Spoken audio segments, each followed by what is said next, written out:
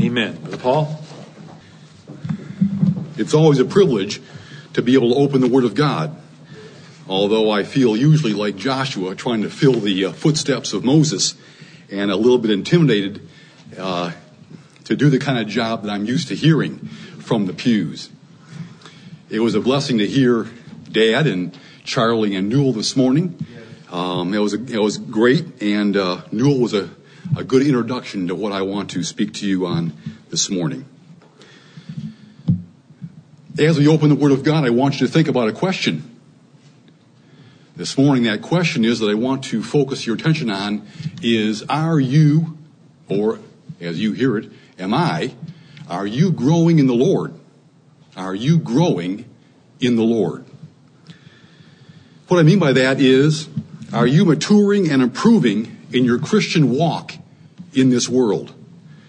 Are you getting better at walking with the Lord and living a Spirit-filled life? Amen. Or are you just getting older physically? Are you more consistent at living for the Lord today than you were last year or 5 years ago? Again, are you growing in the Lord? The Christian world around us is more concerned with growth in numbers than in growing in the Lord. They're more focused on church membership, how many were saved the previous Sunday, or how many they expect to get from their bus ministry. But those things aren't very important. The Bible tells us that what's important is, are we growing in the Lord?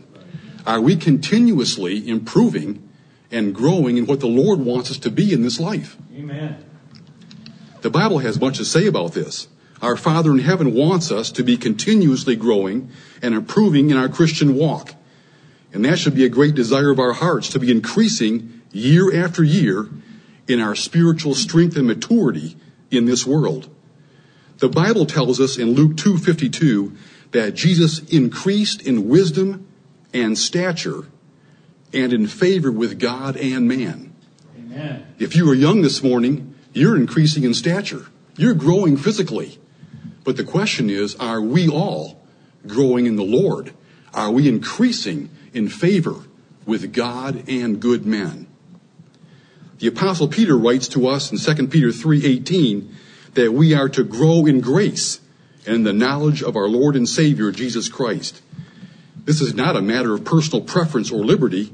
This is a commandment of our Lord and Savior, Jesus Christ.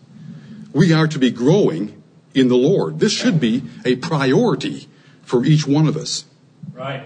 But are we doing it? Are we growing in the Lord? The preacher wrote in Proverbs 1:5, a wise man will hear and will increase learning, and a man of understanding shall attain unto wise counsels. Notice that a wise man will increase in learning. Solomon also wrote in Proverbs 9:9, give instruction to a wise man, and he will be yet wiser. Teach a just man, and he will increase in learning. Observe that a wise man is never content with where he is. He's looking to learn. He's looking to increase. He's looking to grow in the Lord. And our brother Paul wrote in Ephesians chapter 4 that the purpose of the church was that we should be no more children tossed to and fro with every wind of doctrine, but that we may grow up into him in all things, even Jesus Christ. Paul also rebuked the Hebrews in Hebrews 5 because when they should have been teachers, they were still in need of someone else teaching them. They had not matured and grown in the Lord as Paul was expecting them to. So we can see that the Bible over and over exhorts believers to be growing in the Lord, to increase in their spiritual maturity in the Lord. But what are some specific areas that we should grow in? We're talking about generalities, growing in the Lord, but what does that mean? What are some areas that we can be increasing in, that we should be growing in? Well, for one thing, what about your faith? Are you weak in faith, or are you strong in faith? Is your faith something that's just so-so, or are you growing in your faith year by year? Do you worry that God may not be able to take care of you and your needs? Remember that Jesus said in Matthew 6:30, "Wherefore, if God so clothe the grass of the field, which today is and tomorrow is cast in the oven, shall he not much more clothe you, O ye of little faith? Our Lord is teaching us that we should have great faith in his ability to help us in every situation of life. That's right. But are we growing in our faith in the Lord? Are we increasing in our reliance upon him regardless of those difficulties of life? Another point, how well do we serve others? Are we selfish and self-centered, or have we learned to serve and give to others like we should? Our Lord said in Matthew 20:26-28, but whosoever will be great among you, let him be your minister. And whosoever will be chief among you, let him be your servant. Amen. Even as the Son of Man came not to be ministered unto, but to minister, and to give his life a ransom for many. This passage emphasizes that our focus should be on serving others. But how well are we doing it? And are we improving in our willingness and desire to serve others? Another thing, are you a good listener? Are you quick to listen, or are you quick to speak? Proverbs 17:27 teaches us that a man of knowledge spares his words. James 1 tells us that we should be swift to hear and slow to speak. Amen. Are we getting better at listening? Are we getting better at hearing what others have to say? We may not be the perfect listeners yet, but are we improving on being good listeners? Or do we always want to talk? Lord, help us to improve in our ability to listen to others. Are you discouraged by adversity? Do tough times move you? Are you easily discouraged when things come your way that you weren't expecting? Or do you stand steadfastly in the sovereignty of God, regardless of the situations of life? Proverbs 24:10 warns us that if thou faint in the day of adversity, thy strength is small. So how do you deal with adversity? And even more importantly, are you getting better at dealing with the tough times of life? Are you, by the grace of God, growing in your ability to handle hard times? Right. Another point, how well do you know the doctrine of the Bible? Do you know the doctrine of this church well enough to teach others? Or do you still need to be taught those things that perhaps you should have learned a long time ago? According to Proverbs 22, one of the purposes of hearing the words of the wise is to be able to keep those words within you so that you can answer others with the certain words of truth. Amen. Are you able to give a reason of the hope that is within you regarding the doctrine of our Lord Jesus Christ? If you can't answer questions today, are you studying? Are you preparing so that someday you will be able to answer questions? We want to be improving. We want to be able to teach others the Word of God when asked questions of. Another thing, do you remember what you're taught? Through sermons, daily proverbs, and other means of teaching, our pastor lays upon us many words of wisdom each week. But how much do we remember of what we're taught weekly? According to Proverbs 4:5, one of the keys to acquiring wisdom is that we do not forget what we have been taught. We must retain the words of truth. Are we doing that? Do we listen carefully and then review what we've been taught in order to retain the wisdom and truth that our pastor gives us? Are we getting better at remembering what we've been taught? Are we growing? How well do you rule your spirit? Do you rule your spirit well, or does your spirit rule you sometimes? Right. Proverbs 16:32 teaches us that he that is slow to anger is better than the mighty, and he that ruleth his spirit than he that taketh a city.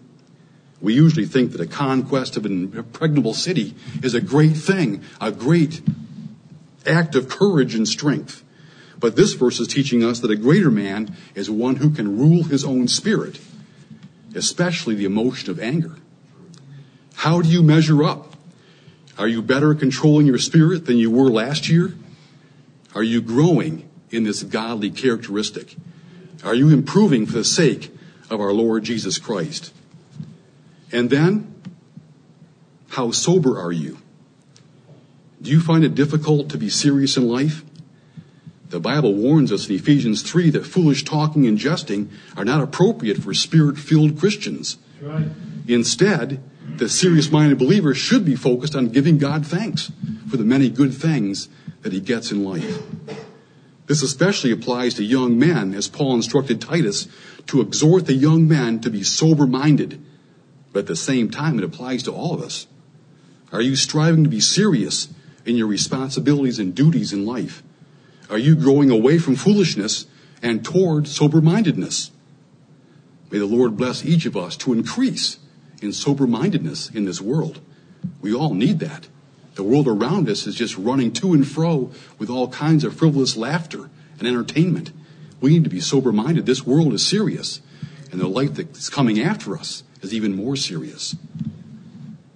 And then, how do you honor authority in your life? Some people chafe at every authority figure in their lives. They seem bent on resisting and disobeying authority whenever they get a chance. How do you respond to authority? The Bible clearly condemns those who resist authority in 2 Peter 2 and the book of Jude.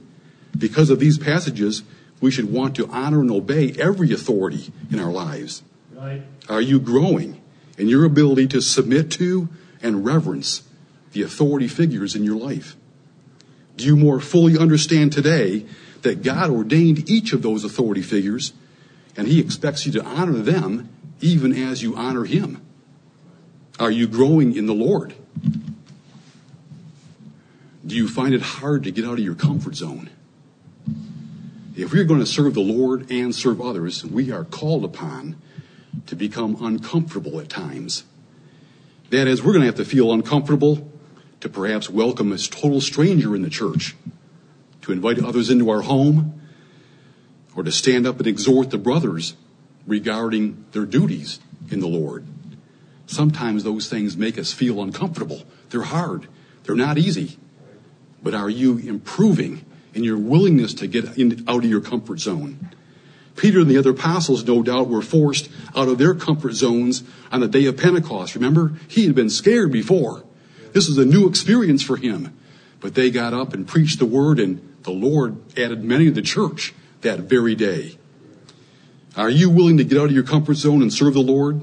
Are you increasing in your willingness to do so for the benefit of this assembly? And then, how easily do you overlook the faults of others? If you're like me, by nature, we are easy to criticize others. In our flesh, we actually enjoy finding the faults in those around us. But we should graciously overlook them, especially when they're offensive to us. Right. Proverbs 19:11 states that the discretion of a man deferreth his anger, and it is his glory to pass over a transgression. Right. Do we go out of our way to pass over transgressions upon us? Do we look forward to being able to show mercy to others that offend us? Are we growing in this grace? Are we trying to show more mercy year after year to others? Or are we just getting older? These are just a few of many areas that we could focus on, or we all can improve on. We should be striving to improve upon in our lives. But how do we make these improvements? How do we go about getting the increase or getting the growth that we need? The Bible has a variety of steps by which we can follow to actually implement that growth in our lives. First of all, we must feed in the Word of God. According to James 1:25, the emphasis should be to look into the perfect law of liberty, to see our deficiencies, and to correct them by obeying the Scriptures. Right. The Bible can easily show us how we ought to be growing in all the areas of our lives. We just need to carefully and meditatively read it, and then in obedience to the Scriptures, make the changes that have been brought to our hearts and minds. Secondly, we must beg God to reveal to us our faults and offenses. We should pray after the pattern of Psalm 139:23 and 24, "Search me, O God, and know my heart. Try me and know my thoughts, and see if there be any wicked way in me, and lead me in the way everlasting." The Lord will reveal those areas that you need to change. Take his direction and make the improvements. Third, we must participate fully in the church. Regularly interact with all the brethren in a godly fashion for the strength in numbers and the correction of others. Each one of us should be able to encourage and exhort each other to our duties in the Lord. This process will result in the growth of each one of us within the body of Christ. Right. Fourth, we must fellowship with the saints. We all need fellowship with the saints of God. More fellowship with godly men and women will lift us to higher levels of spiritual maturity. If you want to be wise, the Bible tells us, you will spend more time with wise men and wise women. Next, we must avoid and despise the ways of the world. Ungodly friends and influences will corrupt your good manners. As 1 Corinthians 15:33 so clearly says, we must learn to hate and avoid everything that is contrary to the Word of God and righteousness. And last, we must make the efforts to grow in grace. Ultimately, it is the effort that you personally put into growing in grace. It is not the result of what this church, the pastor, or others can do for you. It's what you do. It's the effort you put out. You must begin today. You must determine that you need to improve in one or more areas of your life and then put in the effort to make meaningful changes by the power of the Holy Ghost. You can do it. You must get started today. Lord, help us to be growing for your honor and glory. Amen. Brother Jonathan?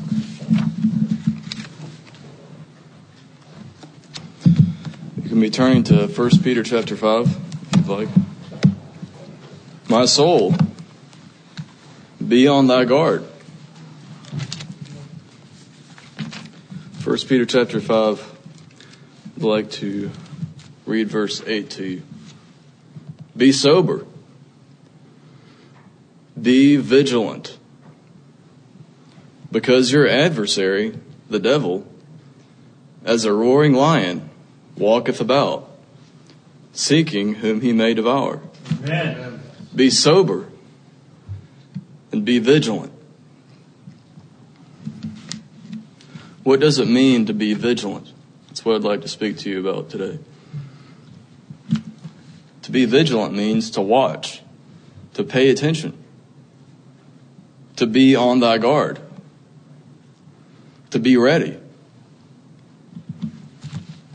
to be consistently reevaluating the situation, ready to act at the sign of any negative change. For example, if the goodman of the house had known in what watch of the night the thief was coming, he would not have suffered his house to be broken into. And the solution to that, in that parable, was that the goodman of the house needs to be always watching, because he doesn't know what hour of the night the thief is coming.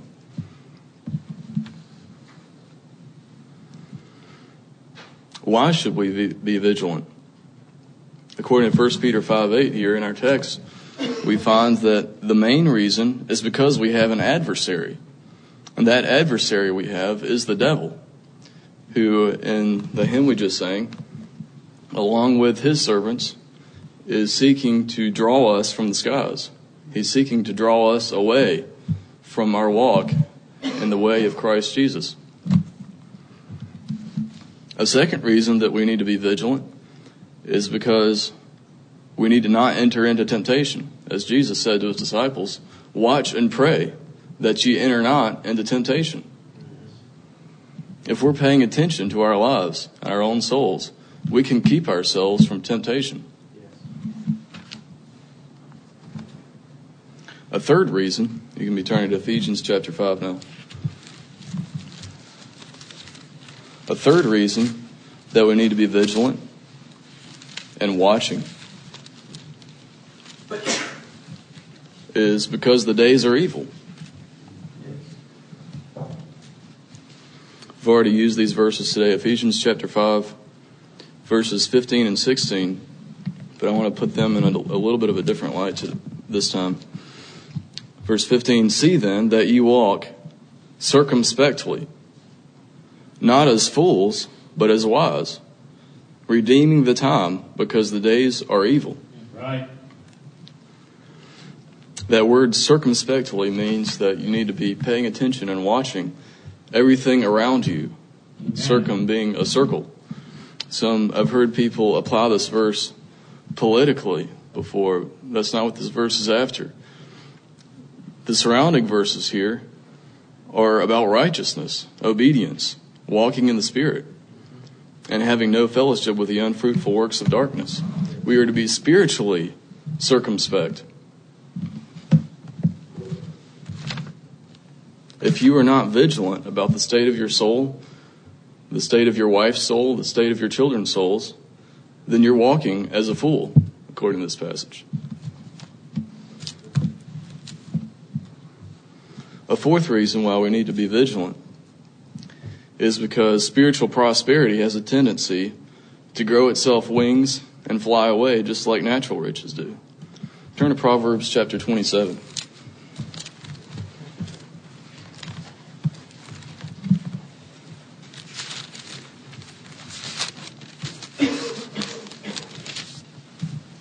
I hope all of us know by experience, or unfortunately by experience, that with our sin nature, we do not default towards a sinless relationship with God. We default to walking in sin and with the course of this world. Amen. It's very similar, as I mentioned, the process that riches do when they make themselves wings and fly away as an eagle toward heaven. And this passage here in Proverbs chapter 27 that I want to read to you is primarily referring to finances. But if it's true of finances, how much more is it true in a spiritual way? Proverbs chapter 7, starting at verse 23. Be thou diligent to know the state of thy flocks, and look well to thy herds. For riches are not forever, and doth the crown endure to every generation?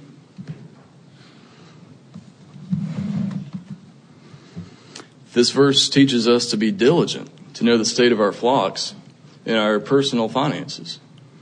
But how much more is it true that we need to be diligent to know the state of our souls? In verse 24, there's another point that I'd like to bring out. Riches are not forever. We have a tendency to default towards sin. And the crown does not endure to every generation. And that brings up a whole other point to us. We have generations coming after us. And those generations we are to teach and to lead in the way of righteousness and be vigilant for their souls. Be diligent to know the state of our flocks so that we can pass on those spiritual riches to them. How can we be vigilant? How can we implement this? Well, according to this passage we're already at, we need to be diligent. Diligence requires daily effort, consistent effort, and intense effort.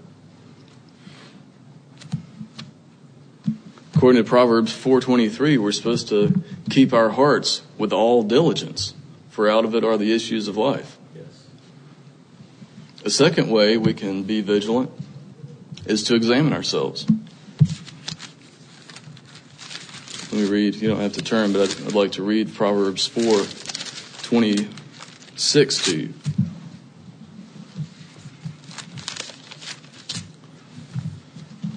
It says, ponder the path of thy feet, and let all thy ways be established. There's a verse in Psalm 119 that says, I thought on my ways and turned my feet unto thy testimonies. Amen. We need to examine ourselves to know where we stand spiritually. We need to know if there's anything in our lives that shouldn't be there, or in the lengthy list our brother Paul Crosby just gave us, what are those things do we need to increase in? We need to examine ourselves to know where we stand, and we need to examine ourselves over a period of time to know where we're headed. And that's what I'm trying to get across to you now, that is vigilance. We need to pay attention to where we're headed and where we are spiritually so that we can make sure we're headed in the right direction. Right. Well, What sorts of things do we need to be looking for when we're vigilant and we examine ourselves? We can take our spiritual temperature with just a couple small aspects of our life. For example, how is your desire to pray? Has it increased or has it decreased? And how strong is it? That's just a nice little indicator of how spiritually minded you are. How much time do you spend in prayer? Do you spend more time now than you have in the past, or less time now than you have in the past? If it's less time, then that's a red flag for you. You're being vigilant. You've recognized there's a problem. And the first thing you need to do is reverse it. You need to spend more time in prayer. The same thing goes for your desire to read the Bible. Has it increased or decreased lately? How is your ability to resist temptation? Has it increased or decreased? Do you frequently find yourself falling into the same sins over and over again? If so, then your ability to resist temptation is rather low. Has it increased or decreased? And a way to increase that is, first of all, to recognize that you have a problem. That is vigilance. How much time do you spend thinking on spiritual things? Has that increased or decreased? Is it more or less than it used to be? How much time do you spend talking about spiritual things? Same thing. Who should we be vigilant about? We've seen what it means to be vigilant. We've seen why we need to be vigilant. We've seen how to be vigilant. But who do we need to be vigilant about? Well, the first priority is our own selves. We need to be vigilant of our own souls. And then once we've done that, we need to be vigilant of our wives. We've been entrusted with women that we are to God. It's referred to as leading about a sister. Right. Next, we have children. And then after that, we have brethren in this church.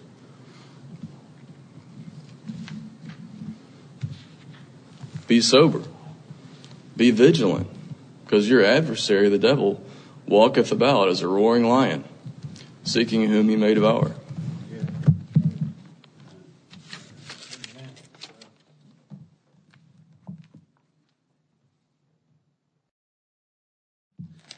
This song is my lead-in.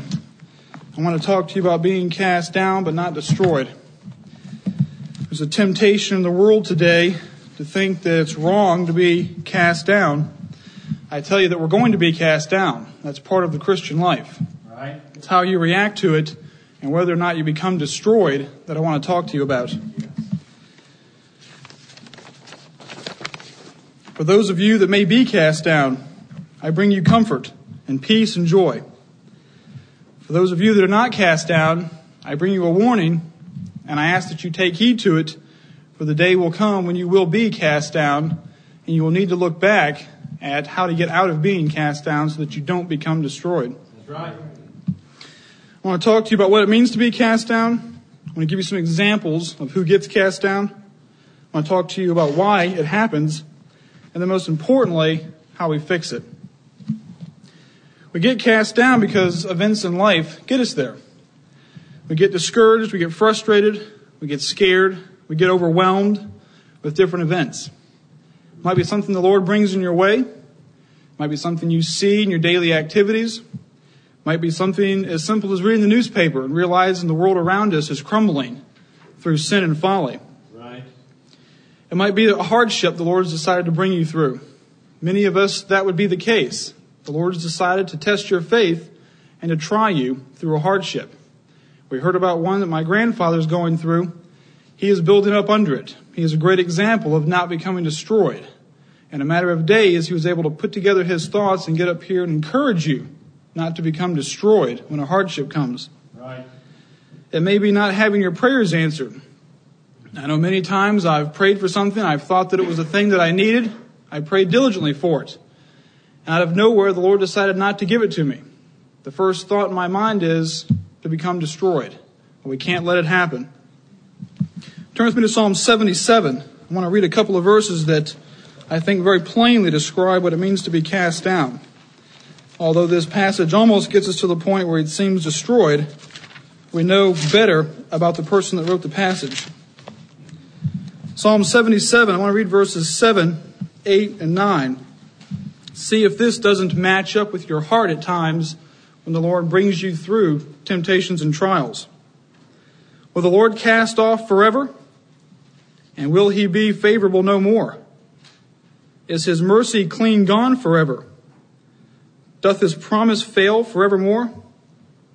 Hath God forgotten to be gracious? Hath he in anger shut up his tender mercies? Selah. I think we can all say no. But at times in our life, we feel that way. We read a psalm in just the last few weeks where we talked about your bones drying up, the moisture of your life being gone. There are times the Lord is going to put you through trials and temptations where that is the case with your heart. Let's look at a few examples real quickly to see who it happens to. Once again, that myth that it can't happen to the righteous, that it can't happen to godly people is wrong. I want to turn you to a verse in 1 Samuel 30. I'm going to turn several times. You're welcome to keep up with me, but for sake of time, I will try to move quickly. 1 Samuel 30, we know the story of David and his men coming back to Ziklag where their families were.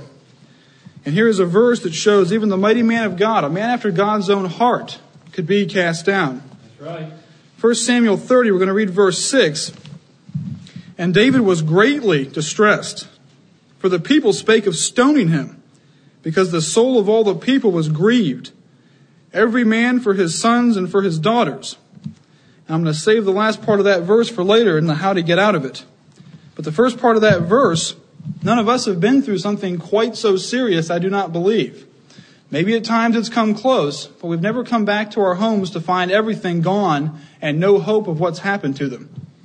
But the fear that they've been killed, and we are to start to move on from that. I'm going to turn you to 2 Corinthians 4 and read a couple of verses that match with the song we just sang about the Apostle Paul. 2 Corinthians 4, Paul, in the middle of his exhortations to the Corinthian church, gives them a little bit of comfort for those that were cast down. I'm going to read verses 4, 7 through 8.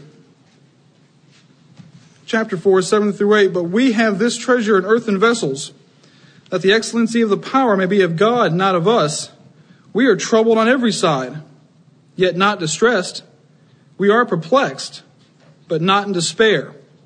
Persecuted, but not forsaken. Cast down, but not destroyed. You look at Paul's life and some of the chapters that he wrote and some of the exhortations, and you think, no, the Apostle Paul could never have possibly been cast down. He was always full of zeal for the Lord. Even the Apostle Paul, at times in his life, was cast down. Turn with me to Proverbs 24:16, and let's hear even the righteous become cast down. Proverbs 24:16. This gives good comfort because we know from this verse that it's not just once. 24:16. For a just man falleth 7 times and riseth up again, but the wicked shall fall into mischief. A just man, not once, not twice, but 7 times, and we know that 7 is just a figure of speech, for a just man falls many times. We know that. The just man gets back up 7 times, and yea, an 8th time to continue on. So we know that it happens to righteous people. We know that it happens to the just man. Let's go to a little bit more about why it happens. We know from previous exhortations and sermons from our pastor that there's 4 reasons that the Lord puts us through trials and temptations, and we have natural consequences. Here's the 4 reasons. God's judgment for our sins. Sometimes we're put through times where we're cast down because we've made our own mistakes, and the Lord has to judge us for them. Past foolishness. We've done something in the past that's now coming home to bear on our lives, and therefore that casts us down. For the glory of God. God, for his own power and glory, because he is the potter and we are the clay, will bring forth instances in your life where he's going to cast you down to see if you will trust in him. And the last one, the one I want to focus on, is for the trial of our faith. The Lord at times will perfect us and put us through the burning of the furnace to make our gold more pure for him. I want to focus on that one more because, as was already mentioned, especially by my brother Jonathan, the devil is out there. He wants to destroy us. One of the devil's names in Revelation is he is a destroyer. Right. He wants you cast down, but more importantly, he wants you destroyed. For if you're cast down and you get back up and you keep moving on, then he has not accomplished his goal in your life. He wants to destroy you and take away every ounce of hope you have. True. We know from start to finish this is what he does. We heard about Saul earlier. The Lord left him, the devil came into his life, an evil spirit within him, and he was destroyed, eventually, completely, and his seed after him. Let's move on to the important aspect, and that is, how do we fix it? I want to spend a little bit more time on this one, and then we'll wrap up. Turn with me to James 5:11. We had the book of James opened up to us, and James 1 is a wonderful passage to go to for hope and comfort in trials and tribulations and why and how they happen. But I want to turn you to James 5, and let's remember the Lord's mercy when things are down and when you are cast down and perplexed and distressed. James chapter 5 and verse 11, the book of James, pretty much start to finish, is talking about your faith and faith with works and how they go together for a Christian's life. James 5:11, though, gives us some great comfort. Behold, we count them happy which endure. Ye have heard of the patience of Job, and have seen the end of the Lord, that the Lord is very pitiful and of tender mercy. Amen. When we are cast down and we feel like the Lord has left us, as in Psalm 77, one of the greatest areas that you can go to fix that is to remember that the Lord is merciful. He is kind and compassionate. Turn with me to Lamentations 3 for another verse of comfort in this area. It surprised me in studying for this how often we read about the despondency in Christians' lives, in godly people's lives. I'll name a few, and as I name them, then think about their lives. There was Job. There was Jonah. There was Elijah. There was Jeremiah, and we're going to read a verse here from Lamentations. We know of David. We know of Paul. There's many instances in the Bible where even the most godly of men were cast down, but it's how they come back. This is a verse to give you comfort when you are cast down. Lamentations 3, I'm going to read verses 31 and 32. For the Lord will not cast off forever. But though he cause grief, yet will he have compassion according to the multitude of his mercies. Amen. The grief came from the Lord, as we read in the first part of that second verse. But he is also the one that will bring his multitude of mercies to pass in your life. I want to read you another verse from Hebrews 13:5, and I believe it's a favorite of many in here in times of despair. Hebrews 13:5. Let your conversation be without covetousness, and be ye content with such things as ye have. For he hath said, I will never leave thee, nor forsake thee. Amen. So that we may boldly say, the Lord is my helper, and I will not fear what man shall do unto me. That's the other half of that Psalm 77. Once he's gotten through those two verses of despair, this is what he goes back to. The Lord is my helper, I will not fear. I want to give you a 4-word answer for being cast down. It's in Psalms 42, verse 11. I know I'm turning to many passages, but I don't feel comfortable getting up here and giving you anything unless I can back it up many times by the Word of God. Psalms 42, verse 11. It's a song that we sing, and it is a great comfort when you feel that despondency kicking in. Psalm 42, verse 11. Hear these words of comfort for a man that was cast down and how he got out of it.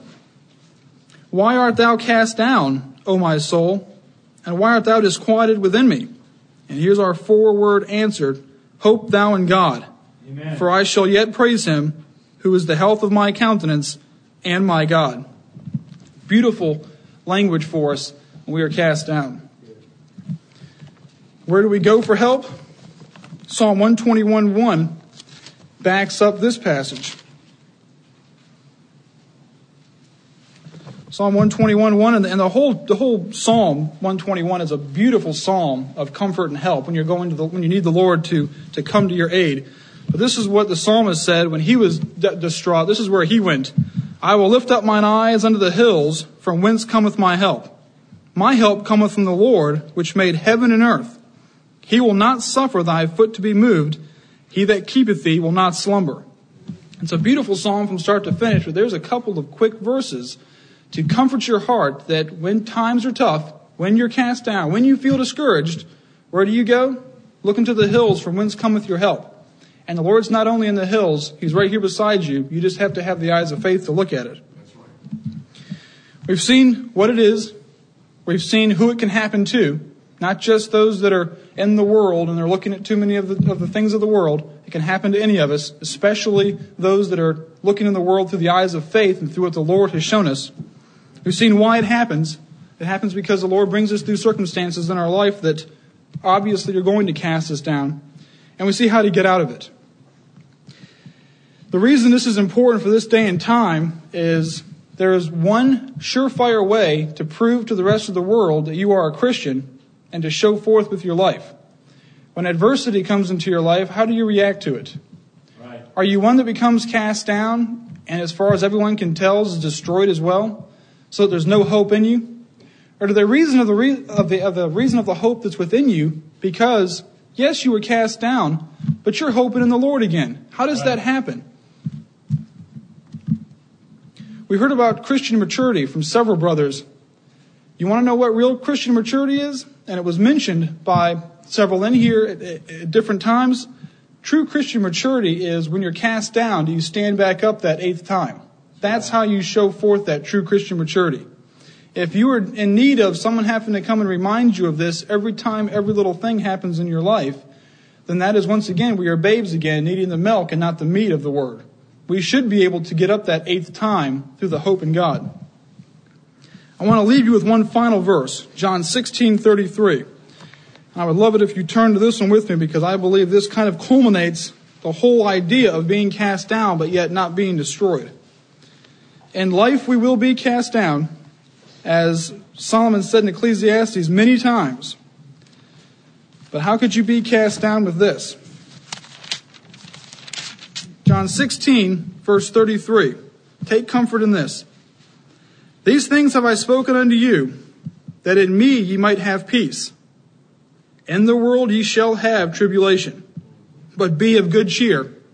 I have overcome the world. Amen.